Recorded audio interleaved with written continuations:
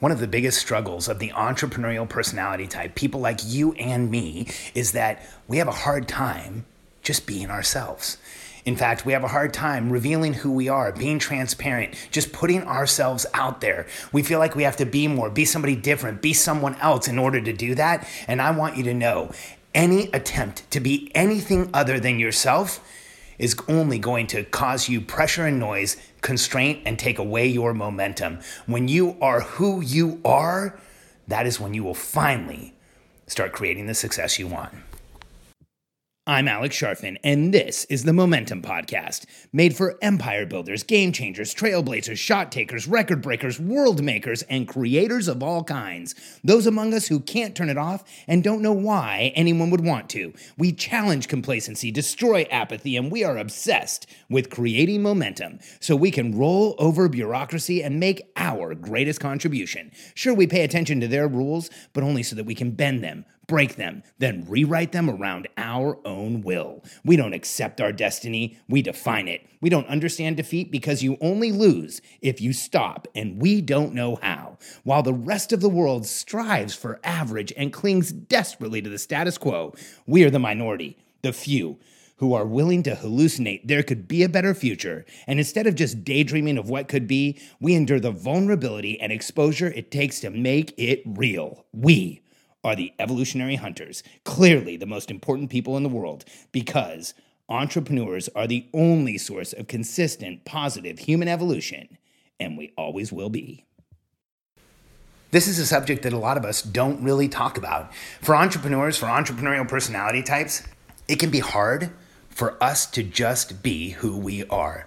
And there's a reason there. See, when you become an entrepreneur, when you say, I'm going to do something different, I'm going to build a business, I'm going to do this on my own, I'm going to be self-made, you actually become a commodity in that moment. It feels like liability. When you say it's all going to be me, the instant thought to ourselves is, am I good enough for this? Can I actually do this? And as a result, one of the coping mechanisms that we will use as entrepreneurs is to not really reveal who we are, not be transparent about who we are and what's going on for ourselves. In fact, we might even hide things, not share them proactively, try and deceive the people around us to not know what's really going on. I know I did. I'll tell you about it. When I was younger and in my 20s, I was fortunate to get into a position where I became a consultant at a very high level. If you've listened to my podcast, you already know this. I worked at the Fortune 500 level. I had clients like Fuji and SanDisk and Canon and Targus and Logitech and Microsoft, massive organizations around the world. And I was the owner of a consultancy that had long-term contracts with brands, the big brands like that. And I'm also someone who has dyslexia, dysgraphia. I have a hard time with math. I'm completely confused with calendars. I have challenges with a lot of details and a lot of different logistical issues. If we have to talk about a calendar and an appointment and details all at the same time, I'm literally almost instantly overwhelmed. And when I was younger and ran that company, I was terrified anyone would find out that I was broken in that way. I get a little emotional talking about it because I used to pretend like none of that stuff existed. In fact, I created like tricks and hacks to get around that stuff. When I say that I'm overwhelmed by calendars, as a kid, I had a really hard time memorizing the days of the week, and I had an incredibly difficult time memorizing the months of the year. And when I open up a calendar, I actually get body reactions. Like I have physical stress reactions from looking at a calendar. I'm just overwhelmed by it. It's the same as when I go to a doctor's office and they hand me a form, I panic. I always fill out forms wrong because I'm dyslexic. The lines are in the wrong place. I put the words in the wrong place. It always makes me look like a kindergartner or like an adult who should be a kindergartner. And that used to bother me like crazy. So when I was in meetings, I used to have a day planner or like a planner portfolio. And on the inside, I put a card that had the entire calendar for the year on it. And if there was ever a discussion around calendars or dates or times, I would open the portfolio up and look at the calendar because it was my cheat sheet. I actually had to see the calendar in order to understand what people were saying. Because if somebody says to me like, oh, Alex, it's going to be from November to February, I really don't, like in my head, I can't picture when that is and how long that is. I have to stop and say November, December, January. Okay, 4 months. And if heaven forbid, somebody says something like, hey, it's going to be from fall to the middle of spring, I literally don't know what that means. I know that it's months in the year, but I've never memorized where the months and the seasons line up. I lived in California, then I lived in Florida, now I live in Texas. We don't really have all the seasons like every place else does. I guess we have more here in Texas, but it's never stuck. And so when I was younger, I did everything I could to deceive the people around me about how much pain I was in and how much ambiguity I was feeling. And as a result, there was tons of times where I thought I was doing the right thing and, I thought I was in the right place and I missed because I needed help with those things. There was tons of times where I got confused in a meeting, made commitments and missed the commitment because, let's be honest, I shouldn't have been doing that. I know how terrible I am at it. There was tons of times where I pretended like I had read something or I saw something, and then I know the people around me knew that I hadn't, and it looked like I wasn't doing my work. And was I hiding the fact that I wasn't working? No. I was hiding the fact that I felt fundamentally broken, and like if anyone found out, I'd get kicked out of the room. That's really how it felt.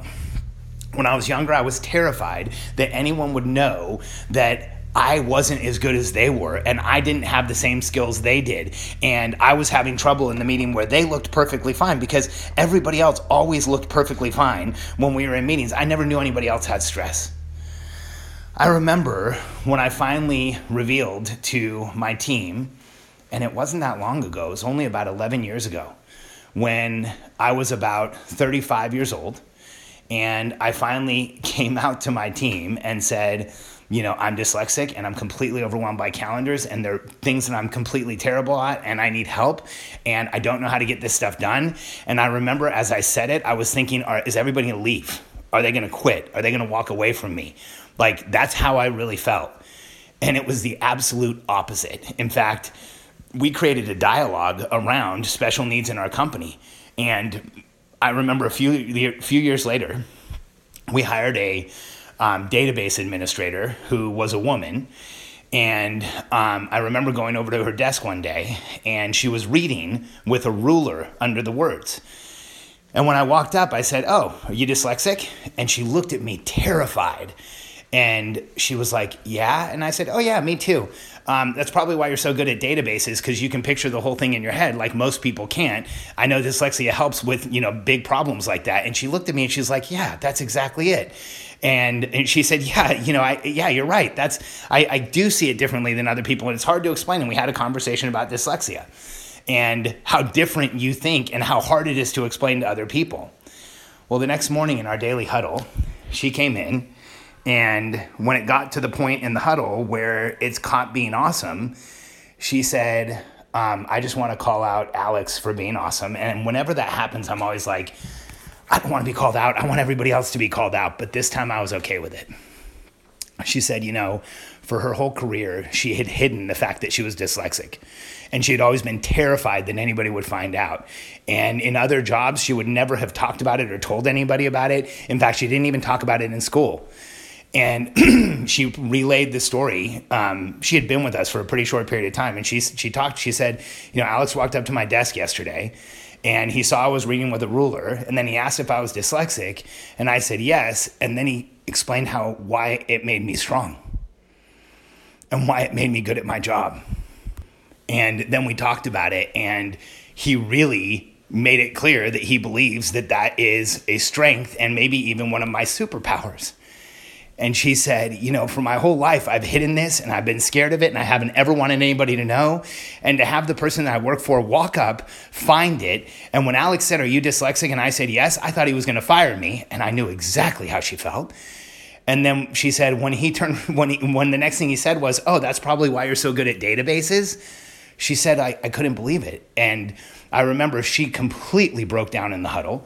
And she told the entire team that this was the first time she had ever felt accepted for who she actually was. And she couldn't believe that it was seen as a strength that she was dyslexic. And for me, it absolutely 100% is a strength. I can't tell you how many people I have worked with that are off the charts, wealthy, world-dominating people that are dyslexic. They have the same issues I have. One of the reasons that I think I've been in the room with and have been able to consult with such wildly successful people is because they relate to me because we're so similar. And we have the same sensitivities and the same issues. I can't tell you how many times I've been with one of my friends who is wildly successful and the topic of calendars comes up. And it's a very rare thing to be scared of, intimidated by, and overwhelmed by calendars in the general public. But you get into a room of wildly successful entrepreneurs and you bring up calendars and scheduling, and half the room will have a problem with it.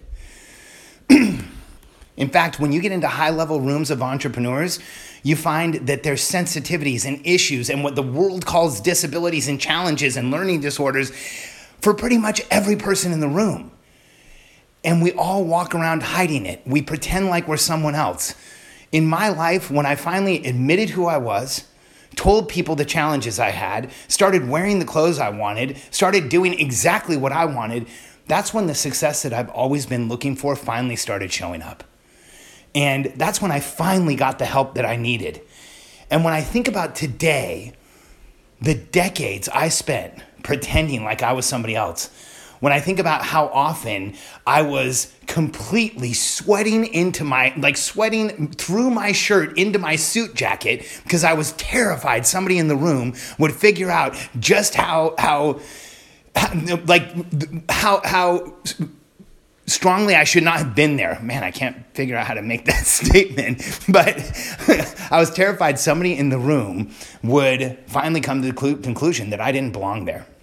And I was terrified of it. And it literally used to cause me physical issues. I would get heartburn. I would get stomach cramps because I was afraid that I didn't actually belong in the room that I was in. And I want you to know something. Everything that you are makes up who you are. Every challenge you has created a massive strength on the other side. I was just talking about my friend John Morrow today. John is first one of the most intense and unique and intelligent people I've ever been around. And John is confined to a wheelchair and he can only move his face. Everything he does in the world, he does with his face. He drives his wheelchair through a straw. He dictates to be able to talk to people and send emails. And he's one of the top writers in the world. He's the owner of Copyblogger, and he has, I think it's now a 17 or 18 person team, part for the company, part to take care of him. And he runs all of it from a wheelchair, only using his face. John's disabilities, John's issues, John's challenges, he can't hide them. So everybody knows what they are, and he gets the help that he needs, and he makes sure that he's still growing his business. What would happen to you if your challenges, the issues, the frustrations you experience, what would happen if everybody could see them and they were just out in the open? That used to be my biggest fear in the world. And I want to let you know that when you just put it all out there, the world finally shifts and adjusts, and you find exactly where you should be. I know I have. I want you to know I appreciate you for listening to the Momentum Podcast. And if you want to interact with us a little more, we have a Facebook group called The Billionaire Code. If you're not a member yet, just go over to Facebook, type in Billionaire Code, and we have a group with business owners from around the world that are building and scaling businesses, growing teams. We have a ton of really engaged discussion in there. When you go to join the Billionaire Code group, you'll be asked to answer 3 questions. Please answer them because we won't let you in the group without the answers. Go to Billionaire Code on Facebook, or Billionaire Code group on Facebook. Apply. We will get you approved, and I'm looking forward to interacting more with you.